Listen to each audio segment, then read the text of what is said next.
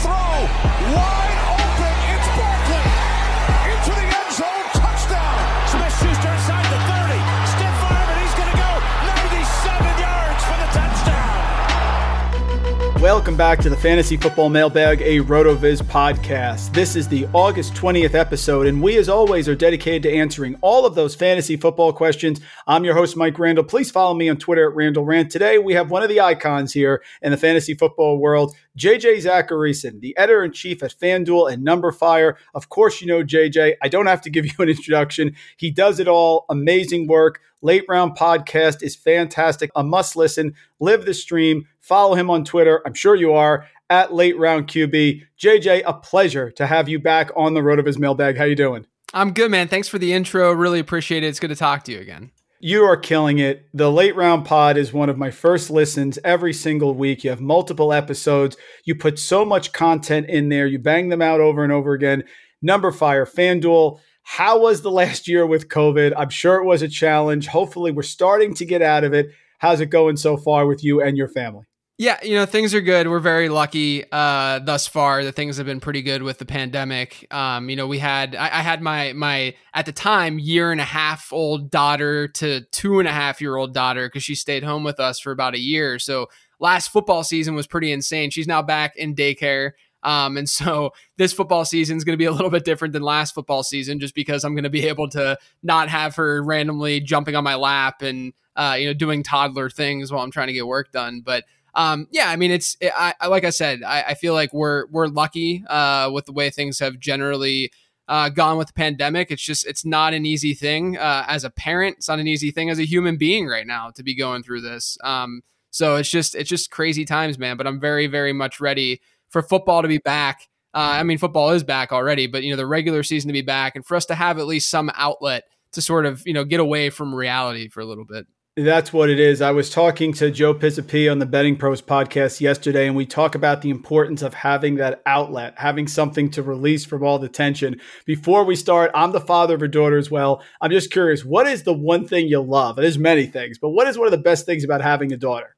Yeah, I only have the one right now, and it's a girl, so I only have that perspective, right? Mm-hmm. I will say I have a nephew, and I'm around other, toddler boys and stuff. I feel like girls are just generally a little bit sweeter, which is yes. Nice. But it's also just really cool. I mean, obviously, I grew up a boy and had my childhood the way it was, and I feel like it's just cool seeing things from sort of that different lens, as she's like playing with different things and, into different things. Like she just loves dress up and stuff like that. And like, I wasn't really into doing the dress up stuff, but it's just one of those things where, experiencing that through that different lens, it's really special. It's really cool. I totally understand the father-daughter bond. And then, the mommy son bond, I assume is a similar one, but it's cool, man. I never really thought, what kind of kid am I going to have? But I think that once you have that child, you're just like, I want that kid. I just want that. I don't care what the gender is. I don't care I just want this child. And that's really how I felt with mine.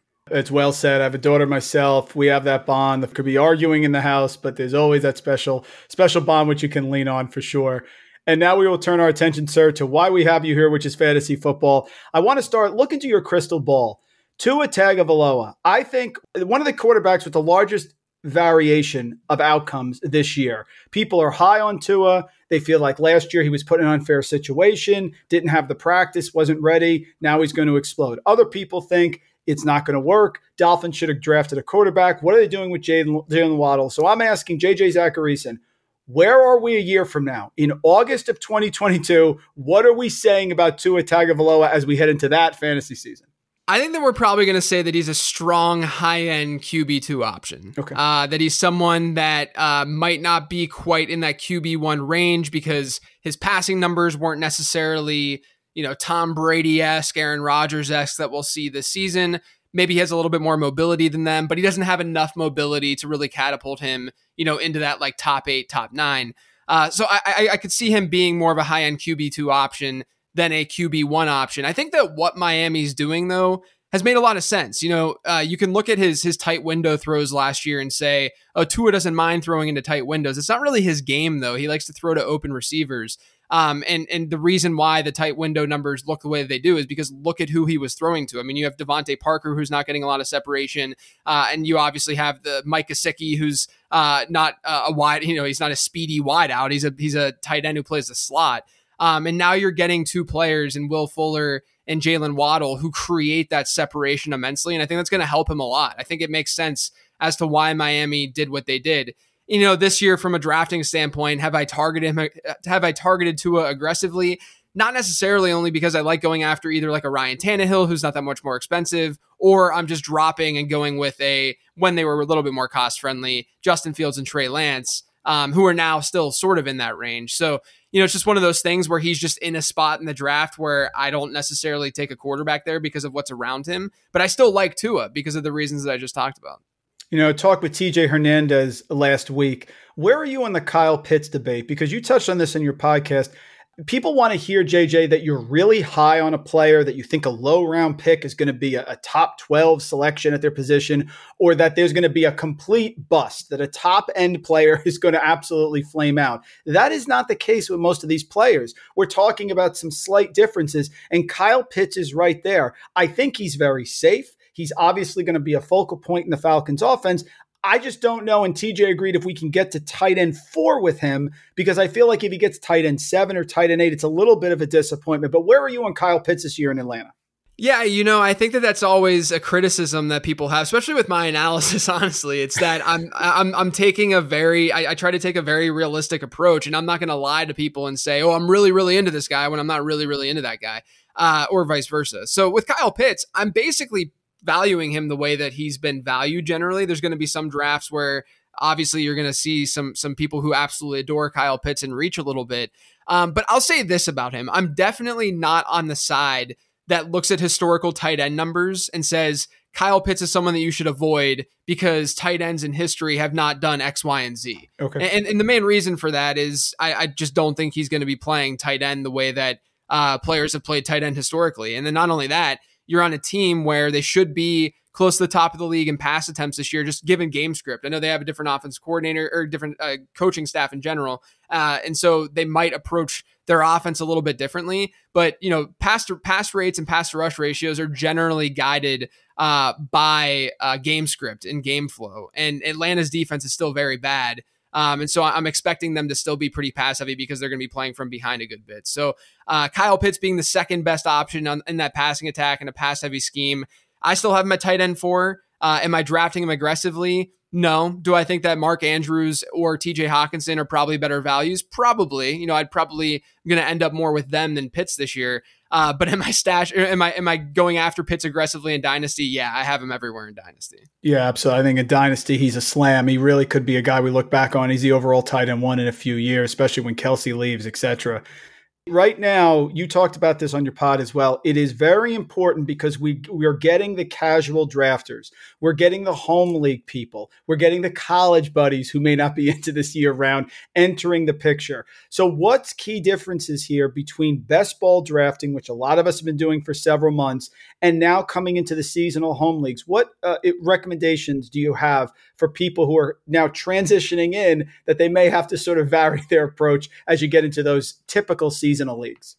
Yeah, look, I mean, ADP is just all over the place depending on the platform that you're playing on. And I don't think that's a bad thing. I just think it's a thing that we need to be cognizant of. If you've been doing best ball drafts since March or April, you have to recognize the kind of people who are doing best ball drafts in March and April. They're not the casual players. They're not the people who are only looking at fantasy football information at the end of July and into August. These are degenerate players. I mean, these are players who are very, very into this stuff. They're hardcore players. And as a result of that, the ADPs that we're going to see in best ball leagues is just naturally going to be sharper than the ADPs that we're going to see elsewhere. And I think that we can say that objectively, because if you look at some of the bigger platforms, whether it's ESPN, whether it's Yahoo, they're just like obvious guys that you can pick out. I mean, like Trey Sermon right now on ESPN is like an afterthought, right? But in that's another thing too, is that I've talked about the ambiguous RB1 theory this offseason, which essentially states that if you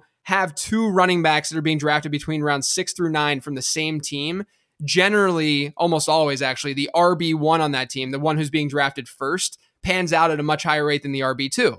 Now, obviously, when you get lots of different sources of ADP, those players could hypothetically switch. And so there's a lot of platforms that have Raheem Mostert ahead of Trey Sermon. Excellent point. Whereas other platforms have Trey Sermon ahead of Raheem Mostert. And so people are like, well, which one should I target? And so the way that I'm going about it is I'm just sourcing from the same place that I did that entire study from, because then it'll be consistent that way. And it says to go after Trey Sermon instead of Raheem Mostert. But it's just one of those things where if you're utilizing historical ADP and you're trying to equate it to drafts that are happening this year, make sure that you know where you're sourcing that ADP and where you're applying that ADP, because numbers are just drastically different across these platforms, because we're just seeing more and more games being created, more and more platforms out there and businesses that are starting around best ball, around dynasty, around whatever. And so that's just naturally going to shift things throughout the market. Is a great call. Your work on the ambiguous backfield. Last year, I remember I was outside raking, cleaning my backyard, and I just stopped. You went into the Rams backfield last year on one of your pods, and I just thought you nailed it. I mean, the advice you gave was just fantastic. We're going to get into those later, but really critical thoughts there, folks, from JJ. Let's try a different question. Salt or no salt when you have a margarita? You got to go with salt. You got to add some salt to that marg. Yeah. That has been the dominant response, but there are some people who don't want to mess up the flavor of the margarita, but I say more flavor is better. Thank you. That's right. Yeah. I've received a ton of questions about Superflex draft. Just did the Flex Leagues draft with Jake Seeley in New York this past weekend. People have been asking me about picking at the back end of round one. They're saying, look, quarterback, running back, they're all going early. I'm now stuck in this no man's land where I could actually double tap a wide receiver if it's PPR, but then I'm going to have to really wait for a quarterback. But is that a bad thing with players like you mentioned, Trey Lance, Justin Fields, possibly available in round 3 and 4? So question, how long do you wait at the back end of round one, or do you still say, look, I got to come out of there with a quarterback? Yeah, so, this is obviously, you can go, I could talk about this for like 45 minutes probably, but, it's one of those things where this whole offseason, I've done a lot of shows and talked about how the quarterback position is changing in fantasy football. I talked about it entering last year too. It just seemed like we had a very efficient market at the quarterback position where people were finally valuing the rushing component the way they should value it. And then last year, what we ended up seeing was that these quarterbacks did really separate themselves from the pack, did actually give teams a pretty significant edge. And as a result of that, this year we're seeing quarterback ADP slightly higher. It's not like what we saw in like 2012 or 2013 or anything like that, but quarterback ADP is slightly higher as a result. And, that makes sense, intuitively, because we're seeing that separation with rushing, that all makes sense. And I think that the quarterback market is efficient once again this year. And so what we're going to see is ADP versus postseason result, that correlation be stronger than what we've seen in years past. And we saw that last season, the R squared between of top 24 quarterbacks when you're looking at ADP versus postseason result, it was way, way stronger than what we had seen in like 2015, 2016. In 2015 through 2017, there was basically no correlation between top 24 quarterbacks and where they were drafted and how many fantasy points they scored. Whereas now we're seeing that correlation, which means those elite guys do matter. And so from a Superflex standpoint, those are the guys I only care about, right? Like once you get into like high-end QB2 range, I actually say this on my podcast that's coming out tomorrow, but there's like 10 or 12 guys that could finish as QB14 this year, right? There's just a lot of guys who can finish there. So call it JJ the Matt Ryan area. Yeah, right. Exactly. There's like Matt Ryan and Kirk Cousins, and even hypothetically, like a Baker Mayfield or Trevor Lawrence and a Joe Burrow. There's just so many quarterbacks in that range that could just finish there, and some that you can get pretty late too. But the thing is that I'm still focused on those elite quarterbacks. I still think those elite quarterbacks are important, and those are the only ones that I care about. Once you get into the pocket passers, once you get into those high-end QB2s, there's no reason to reach for a player like that. So if you're in the first round, I do think it makes sense to go quarterback if you're in a position to not get one of the elite running backs. I would opt to go with an elite quarterback over some of those wide receivers, the high-end wide receivers. If you want to start quarterback and then go wide receiver, because you're still going to get a guy from that top tier more than likely, whether it's DeAndre Hopkins or Calvin Ridley, what have you. I still think that's a good start as well. But we do have to keep in mind, I think at least, that there is separation right now at the quarterback position at the top. eventually we're not going to have that separation, I think, as we get more and more passers that are mobile, that are dual threat coming from college and entering the league. Eventually we're going to have 12, 13 quarterbacks that have true QB1 overall ceilings. And we might see that sooner rather than later, given this draft class, who knows? But, this season going into it, I do think it's pretty safe and smart to go with an elite quarterback early in a super flex league. So here's a follow-up. Is Ryan Tannehill in that elite area for you this year? Yeah, so it's interesting because I love Tannehill. I have my QB8. I actually like him more than Rodgers this year. So I think that it's fine if you want to try to get Tannehill. But to me, I think Tannehill's more of like a round 2-3 turn super flex guy, as opposed to someone that you would need to get in the first or something like that. So I would still be taking some of those elite wide receivers, obviously the elite running backs, over a guy like Tannehill. But yeah, I do think that there's the other thing too with the quarterback position this year. I feel like there's like more tiers. Typically it's just been like, here's the top tier guys, here's a bunch of middle round guys that we don't need to worry about, and then we're just going after the late round picks. But this year, it's like, okay, we have this cluster of 6 quarterbacks that we all generally think could be QB1s in fantasy football, maybe 5 if you don't want to include Russell Wilson. And then you start to get into like the Tannehill, Aaron Rodgers, Justin Herbert range. Yep, and then sure. Jalen Hurts is like in its own. There's just a lot of tiers and ways that you can go about the quarterback position, which I love because it allows for a lot more strategy. But as a result of that, you don't have to feel so forced in some of these super flex formats because there are different tiers to choose from. Where are you on breakout players this year? You have 2 guys in mind that you think could really move forward. My reference for this is last year, Stephon Diggs, Josh Allen, they were going middle round players and they exploded. So either middle round guys who you think could end up at the top of their position, or late round guys that you think could come on maybe second half of the year. You have a couple breakout players? Yeah, I think this one, they're both fairly popular, I'd say, but one of them is Jerry Jeudy. Yes. Over the last 2 months, I've really, really gotten into Jeudy.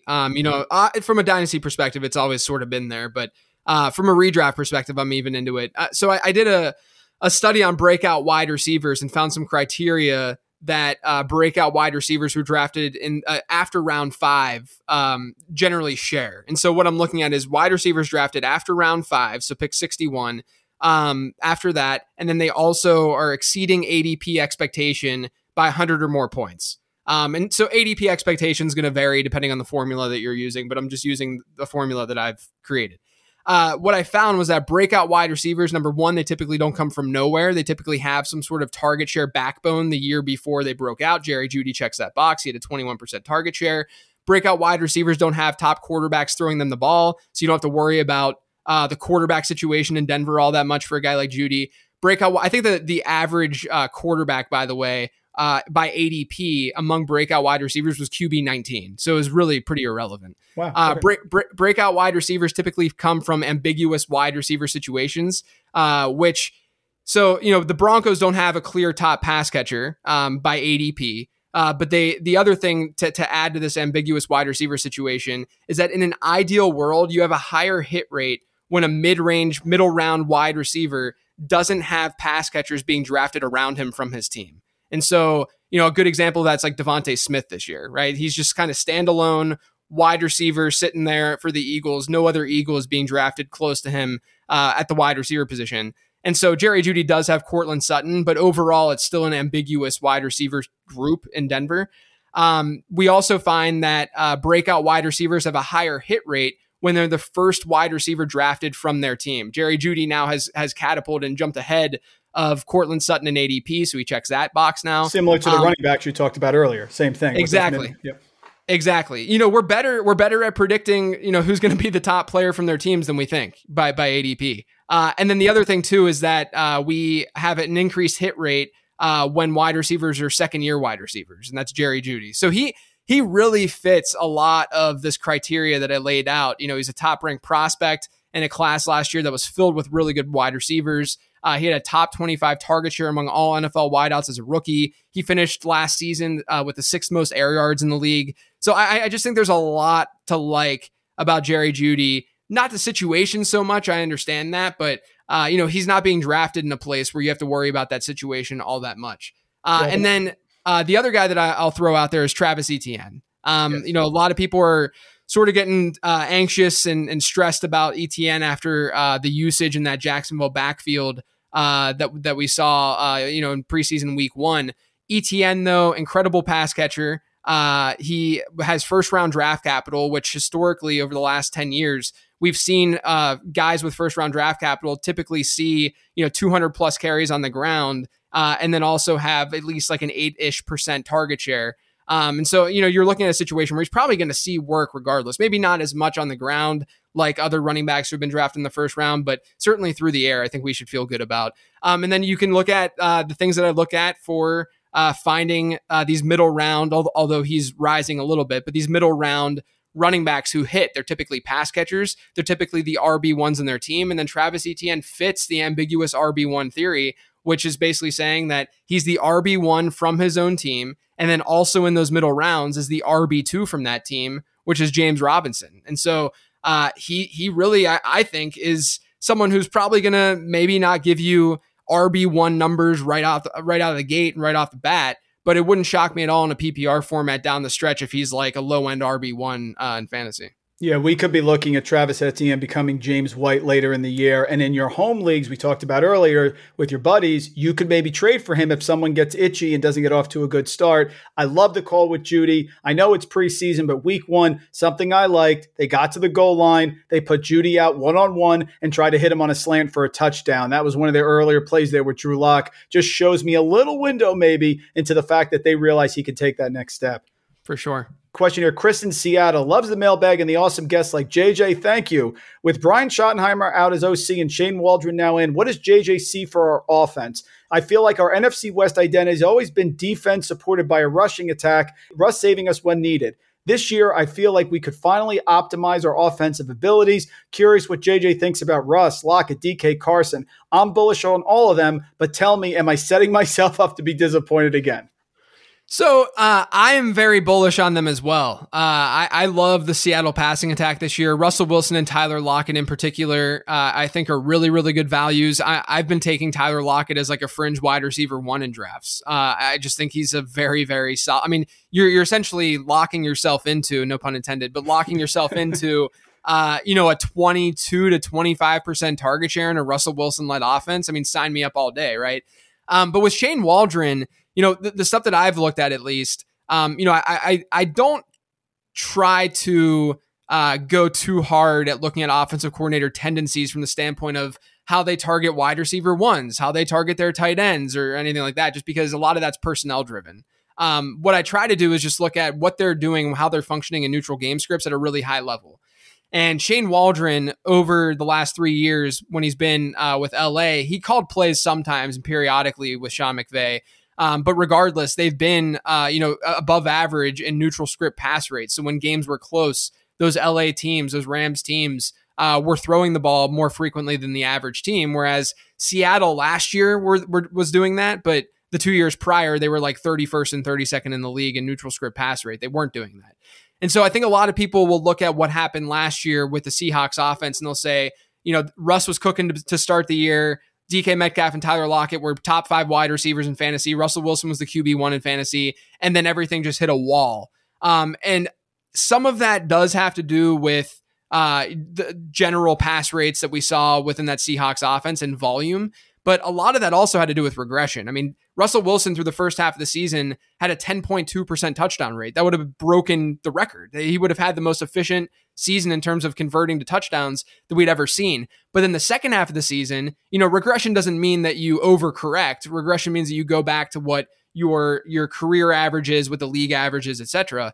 Russell Wilson, instead of going back to like a 6.5% touchdown rate, which is what we generally see from him, second half of the year, he had a 4.6% touchdown rate.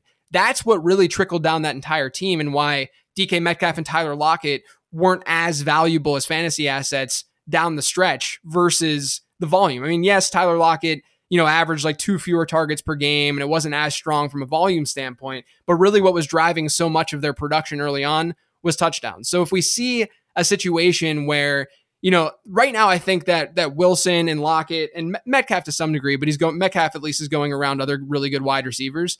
I think that what we're seeing is that they're being drafted more in like a 25th percentile range of outcome for how pass heavy that they're going to be. I mean, they could really be more pass heavy than where their ADP is showing right now. And if that's the case, if they are more pass heavy, I went in on that. I actually looked at this for a Players to Target article that I did because I'm into Russell Wilson this year.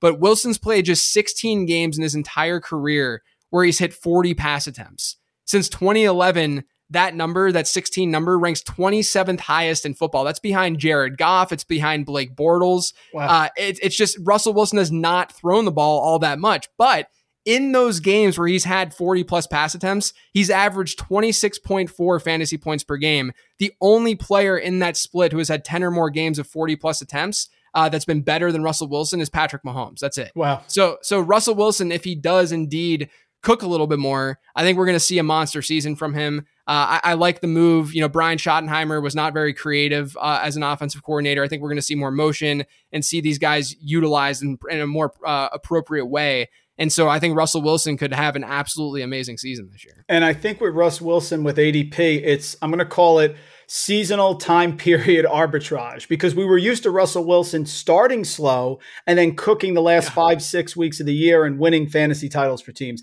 Last year, it was the opposite. And now because he ended, quote, poorly, that's why people are sort of putting him a little bit further down. As far as Lockett, I agree. 110 targets, 132 targets the last 2 years, 82 receptions, 100 receptions, 1,000 yards. And oh, by the way, his receiving touchdowns the last 3 years, 10, 8, and 10. I put this out on Twitter. If you look at the most touchdowns since 2018, Tyreek Hill 37, Devontae Adams 36, there's your wide receiver 1 and 2 in some order. After that, Tyler Lockett has 28. He is fifth. He's wide receiver 16. And the guys after them, Ridley and Hopkins, are wide receiver 4 and 5. For some reason, JJ, maybe it's because he's not the prototypical wide receiver in size. Lockett doesn't get the respect. He plays 16 games. He gets a lot of targets and he catches touchdown. Isn't it just that simple? Yeah, I mean, the thing is that I think a lot of people are just burned by the inconsistency. And yes, if you look at it mathematically, if you look at like the coefficient of variation and how these wide receivers are scoring points, Tyler Lockett absolutely has been more inconsistent than some of the other wide receivers that you're going to find. But if you look at his peripherals last year down the stretch, they were still not bad. He was still averaging a 22% target share per game. It's just that he was not converting the way that he should have been converting, versus his career average, but also, especially versus how he was converting during the front half of the season. So, I think a lot of this just has to do with general variance and the way that he ended up finishing last season, not giving you many strong performances. But we know the ceiling is there because we've seen that ceiling multiple times. And wide receivers have variance. I remember Mike Evans a couple of years ago, 2 bad games. All of a sudden he plays the Giants. He goes for like 200 yards and 3 touchdowns. So there's some baked in variance to wide receivers. For sure. Are you a Peloton person? I think you are. Did COVID help that, or are you getting back into it now? No, I bought it. I got it during the pandemic. Smart. Actually, I got it in November of 2020. And I just needed a change of exercise for health purposes and whatnot. And I ended up, I'm literally in love with it. I mean, I do it 4 or 5 times a week. I'm extremely competitive. And so that gamification within Peloton has really gotten me. I mean, I've always been like a decent exerciser, but the Peloton has taken that to like another level for me. I freaking love it. I think everyone should have one. It's amazing. And we all have that competitive streak here. So what was your favorite video game growing up?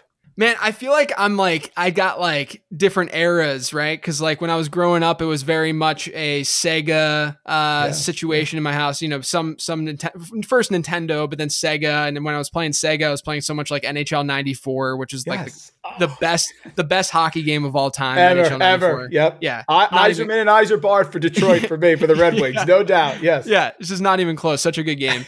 And then, I went into N64 a little bit, got into like Mario Kart and stuff, and Perfect Dark, which is, don't at me guys, but Perfect Dark is literally a better version of GoldenEye, just so everyone knows. Quite literally a better version. And then, once I got into high school and stuff, I started playing Halo when that came out, and Halo 2. So that was those like my eras of gaming right there. You're FanDuel, you're JJ Zachariason. I know you've looked. Week 1 DFS prices. Have a couple guys that have come out there. Ian Hartitz put something out the other day about Travis Etienne against the Texans. That seems pretty good. Any guys, any position that's catching your eye here for week 1? Yeah, so FanDuel's salaries, they seem to not be very bullish on rookies. That's really the direction that I would go pretty hard with. I mean, Jamar Chase has he's like 5,500 or something like that. He's under 6K. Devontae Smith is under 6K as well, I believe. But then Najee Harris is 6,500, which we know he's a bell. I mean, he's like lock button, just throw him into every lineup. And he's facing Buffalo. It's fine. Maybe there's a negative game script, whatever, but we know that he's going to be utilized as a pass catcher in that offense. We know that he's going to be a bell cow in that offense. So go after those rookies. And I think Najee Harris especially could be a really good value in week 1. I've incorporated this next question from Pete Aquaviva, who's a faithful listener. He says to ask the experts, look, you have some guys who are your guys that you're locked into this year. What he feels he doesn't hear enough on podcasts is provide the argument why you could be wrong. So look, I had Josh Larkey on. He loves DeAndre Swift. He said, here is the scenario where I'm wrong on DeAndre Swift. So I'm curious, JJ, pick a guy, one of the guys that you're sort of putting your flag plank guy, and say, listen, if I'm wrong, this is why it's going to be. Look, I feel like I could do this with every single guy I like. I mean, if you can't do it, then I think that you're a little bit blind to what these range of outcomes are for these players, because a lot of times the guys that we're flag planning for, they're not the 101s in drafts. But even Christian McCaffrey, you can make the argument for in some way. Not that it would be as easy, but I'll just go back to Jerry Jeudy, the guy who we were talking about earlier, where I said a lot of positive things about him. I talked about all the criteria that he meets to be a breakout wide receiver. But I do think, the way that I sort of comp Jeudy is I think he's this year's Deontay Johnson. Similar type of player, good route runners, can get that separation at the line like the way that they do. But my fear with Jeudy, and why I think it's reasonable to not be so high on him, is that obviously the quarterback situation is the quarterback situation. I'm not that concerned with that necessarily. I'm more concerned with the passing volume in that offense. Deontay Johnson last year played on a Pittsburgh team that was one of the most pass heavy in the league. And so a huge reason that he was able to gobble up the volume that he gobbled up was not just because they essentially replaced their run game with Deontay Johnson's slants, but it was also because they were throwing the ball a lot. Mm-hmm. And so I do have that fear a little bit with Jerry Jeudy and this Denver passing attack, especially because, like Pittsburgh, Denver has a really good defense. Denver's secondary is probably the best in the league entering the season. And so, I think that there's that sort of iffiness around Jerry Jeudy. But, at the wide receiver position, I generally am not, unless it's an extreme situation like Baltimore or something like that, I'm generally not going to just fade a guy or be that concerned about that situation, because wide receivers generally will just win out. Yeah, Denver defense, Surtain had the pick 6 already. And I'm starting to get the feeling, JJ, it's going to be Drew Lock. We know what Teddy Bridgewater is, but of course the big bomb to KJ Hamler, I made a joke, is this Josh Allen light? And I just ducked. But, I think they wanted to be him. So I think he's going to get a shot. They get off to a good start with a good defense, and he can control those interceptions. I'm pretty high on Denver this year. Yeah, I think that the Denver defense is awesome. And if Drew Lock is even remotely, look at the weapons around him, obviously. And if Drew Lock is an average quarterback just in terms of skill, I think that he could be an above average player in general, just given the environment that he's in. And they could be sneaky. They're not a bad team. It just is unfortunate that they're in the division that they're in. I'm pushing hard for a fantasy football Fear Factor or Survivor, just to take this industry to the next level, get all the guys together and do something like that. But if you went on Fear Factor, what's the one thing that JJ would say, you know what, I don't think I'm doing that? I thought about this, and I'm just going to go with an answer that might be a little embarrassing and weird, but I hate styrofoam. I hate styrofoam. And it's weird because my entire life, whenever you get like boxes and it's all packed up really tightly and you got to like pull the styrofoam out of the box and it's really tight, and that sound that it makes and like the texture of it and stuff. Yes. My entire life, it just made me cringe like I've never cringed to anything before. And it makes me feel awful on the inside. And my entire life, I would tell this to people and stuff. And they're like, what? This is one of the strangest things I've ever heard. It's so weird. And then finally I found an article online like 2 years ago where this is like a real thing. Like there are people who have like styrofoam phobia, and I'm one of those people. Do not let me sit in a room or like in a pile of styrofoam, because I would go absolutely nuts. I have no problem with that. Growing up, we used to get the ice pops at the pool, and I hated the feeling of the wood popsicle when I got down. Yeah, I feel it just freaks me out. So like for some reason, I just bite off the sides, and then my friends go, "Why are you throwing that?" I said, "I can't get down to the wood." So totally get the styrofoam thing, because the woody sound, as we call it, I'm out on that. Very good one. You talked about ambiguous backfields. I just want to get your thoughts on some. We talked about Jacksonville, so we can skip over that. Travis Etienne. How about Atlanta? Mike Davis could be an absolute slam value as a pass-catching running back on a team that should have a lot of negative game script with limited competition. But it's still Mike Davis. Where are you at on Atlanta?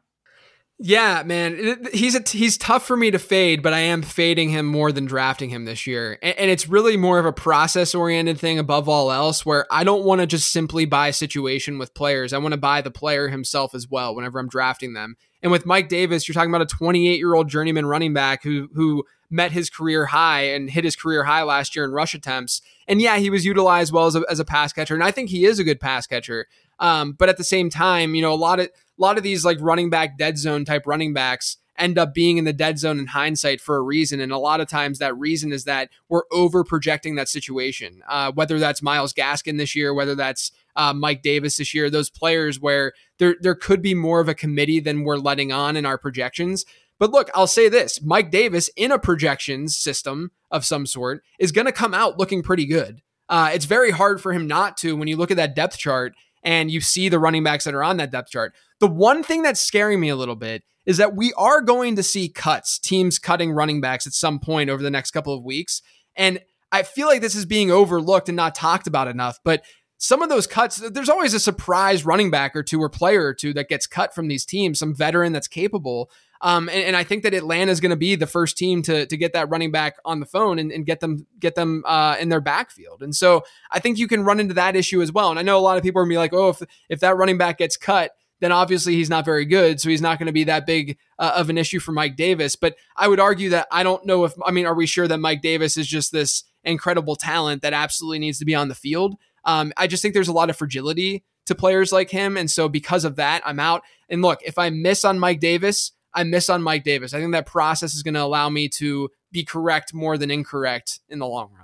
And listen, we're 1 year away from, as a Rojo truther, seeing Leonard Fournette flash across the screen. And listen, he was rumored to be cut, but once he went to Tampa Bay, he had a pretty decent year, especially late in the year. So just because they're cut does not mean they cannot be fantasy relevant. You mentioned Miami. Just want to get your thoughts quick. Certainly, they're starting to reveal their poker hand, and it appears like Myles Gaskin may not be the lead guy there, or at worst, it's going to be a committee.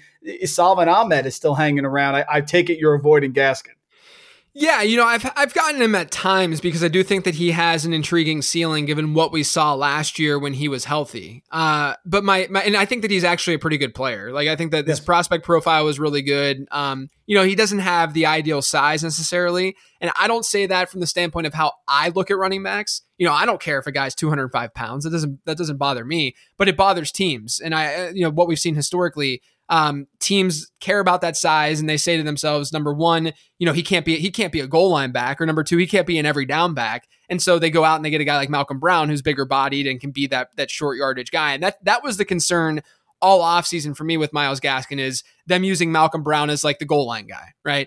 But they use Malcolm Brown a lot more than that in that preseason game. And there's a lot of talk around them utilizing Malcolm Brown a lot more. That's scary. I think that you should be a little bit worried about Myles Gaskin being a true workhorse. The other thing too, a lot of people say don't pay attention to draft capital with these running backs and whatnot, or don't overstate the draft capital piece, especially once they've been in the league for a year or two.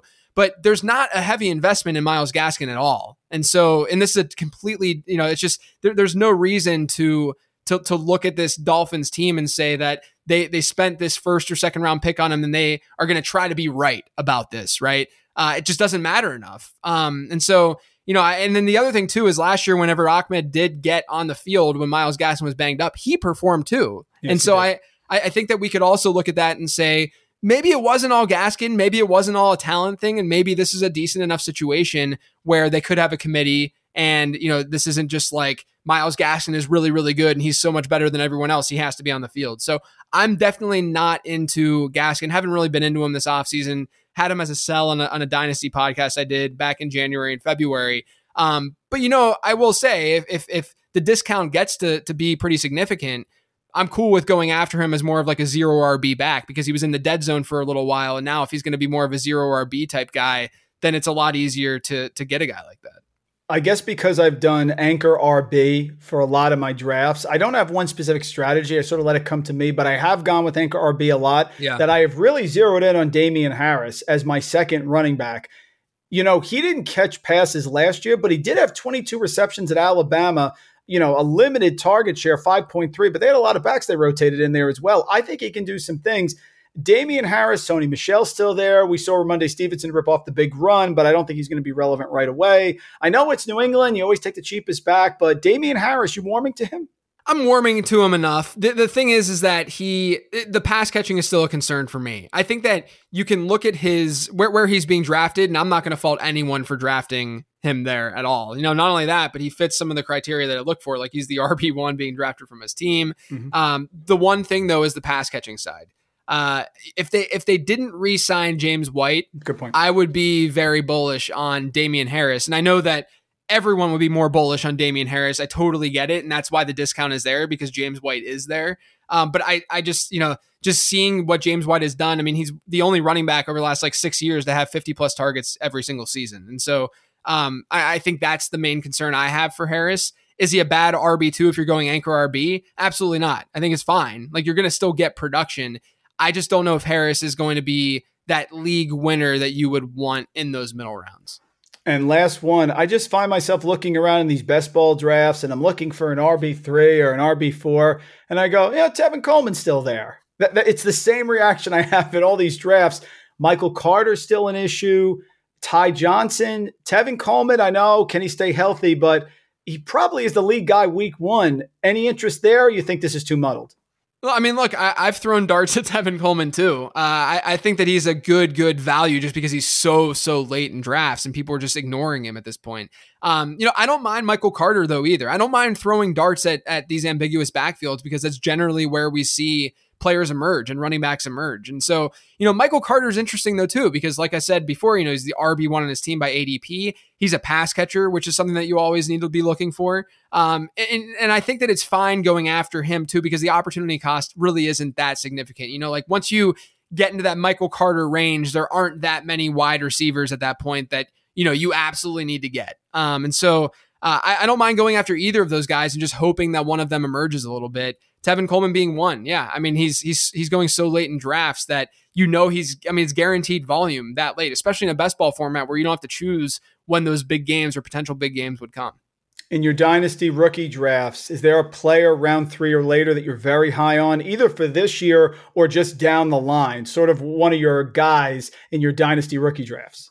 Yeah, I mean, I'll say this. I didn't like anyone really after the middle of the second round, which is the case for a lot of people this year. And my models didn't like many guys. It really stopped at De'Ami Brown-ish. I really like De'Ami Brown. I think that he could be a really good player. Yes. Yep. And so I think he's been undervalued, but he hasn't necessarily been, he didn't get into that third round unless you were in a super flex format. One guy I'm warming up to who did not score well in my model, doesn't look great on paper, aside from size and opportunity, is Josh Palmer. Who the Chargers, sure. Yeah. I mean, it's just one of those situations where I don't pretend like I have all the answers with my evaluation and how I view these guys and what my model says. And so even though Palmer didn't look great in that model, and even though, my eyebrows raised whenever they made that selection, in the draft, if they like him and if they're seeing good things from him, that's cool. And it's not like that depth chart is that deep. And it's not like that depth chart. I mean, would anyone be shocked if at the end of the season, Josh Palmer jumped ahead of Mike Williams? That's it. On the depth chart, right? I don't think that that's a shocking revelation that we, not only that, Mike Williams obviously hasn't been able to stay healthy, but it wouldn't be a surprise to see something like that happen. He's got the right size. He's getting a lot of hype out of camp. People seem to like him a lot. And just, there are some traits that he had that were fine. But his overall like production profile, which is what I look at most, was not super, super strong. But sometimes you can just buy into that hype a little bit, buy into the situation a little bit, and buy into the draft capital too a little bit. And you'll find guys who, were better than what your model says. Terry McLaurin's a perfect example of that. And so maybe that happens with Josh Palmer, considering the cost is basically nothing and very, very little. I think that he's worth targeting and looking at. It's an excellent call. De'Ami Brown, Curtis Samuel got hurt a little bit in preseason. We could see a way that he could absolutely go up that depth chart. With Josh Palmer, yes, the metrics don't jump off the page here. Player profiler, 4.57 40-yard dash. He's 6'1", 210, decent size. Third round, he has draft capital. But you're right. Mike Williams has not been a 70, 80 reception guy. It would not shock me. He gets hurt doing one of those bomb down the sideline miraculous catches. And then Palmer comes in a pass-heavy offense. No Hunter Henry this year. Yes, it's Jared Cook. Yes, we want Donald Parham to break out. I understand that. That's a great call. There's a path, right, JJ, for Palmer to be relevant. Yes. Yeah, there's a path. And of course, I like Mike Williams more. Of course, I love Donald Parham as a late round dart. I feel like no one is talking about Parham, even though he's running with the ones often. He's like the tight end 33 in drafts right now because people are afraid of Jared Cook. But again, you have to think about, would you be surprised if X, Y, and Z happened? Like even the De'Ami Brown example, it's not like Curtis Samuel is the stud wide receiver. I think That's Curtis Samuel is good, but would it be shocking if De'Ami Brown is just a better player than Curtis Samuel? Of course not. And so I think you have to be open-minded about that with some of these rookies. Excellent job there, JJ. One more question, then we'll get you out of here. Amazing work as always. I want the bold prediction. You're great at these. Give me something. I remember Rich Rebar last year said we're going to have a 16-game season, and he was right. That was his bold prediction. What do you have this year? Bold prediction here for the 2021 season. Yeah, so I have a bold predictions article that I drop every year. That one's actually dropping, I think, tomorrow, maybe early next week. But this is one of them. So here's a little sneak peek. Justin Fields will be the best fantasy quarterback this year with the first name Justin. Oh, that's a big one over Justin Herbert. That's a big one. Wow. Yeah. I understand the argument with Dalton, but JJ, I don't think Andy Dalton, this is not an Alex Smith, Patrick Mahomes situation. Right. Andy Dalton is not going to hold him off long enough, and their job, Nagy and Pace, is on the line. How loud will the calls be for Justin Fields if Dalton throws 2 picks in the first half? Exactly. Everyone makes the comparison to Alex Smith and Patrick Mahomes, but like Alex Smith was playing at like a Pro Bowl level when they didn't put Patrick Mahomes in, not only because of the environment. I mean, he's playing with Andy Reid. It's a great offensive mind. It's great weapons. So like that all makes sense. We can't expect that to happen with Andy Dalton. I mean, I don't doubt that they want to use Andy Dalton the first couple of weeks of the season, but I think of all the rookie quarterbacks, aside from basically of Justin Fields, Trey Lance, and Mac Jones, I'm most confident that Justin Fields is going to start early on or earliest of those three. Partially because if you look at San Francisco, their schedule to start the year is pretty soft. So it wouldn't be surprising if they just say, Jimmy, just go in there, do your thing, and he'll play well enough, and then that'll hold off Trey Lance a little bit. But I just, like you said, their jobs are on the line there in Chicago. It just makes sense to throw Fields on the field and just see what he can do. And he definitely showed up in that first preseason game. JJ Zachariason, editor-in-chief at FanDuel, Number Fire, Late Round Podcast. Have to listen. Live in the stream. Tremendous job. He's a dad. He's a fantasy football expert. Great guy as well. Follow him on Twitter at Late Round QB. JJ, it is a pleasure. Great information as always. Can't thank you enough. Thanks for having me, man. I appreciate it. Thank you for listening to RotoViz Radio. Please rate and review the podcast on iTunes under the Fantasy Football Mailbag, a RotoViz Radio feed. Contact us via email, rotovizradio@gmail.com. We'd love to hear what you think, so follow us on Twitter at RotoVizRadio and at RandallRant. Make sure you tell a friend, and don't forget to sign up for a 10% discount on our podcast homepage, rotoviz.com/podcast. It's a no-brainer, folks. Thanks for tuning in.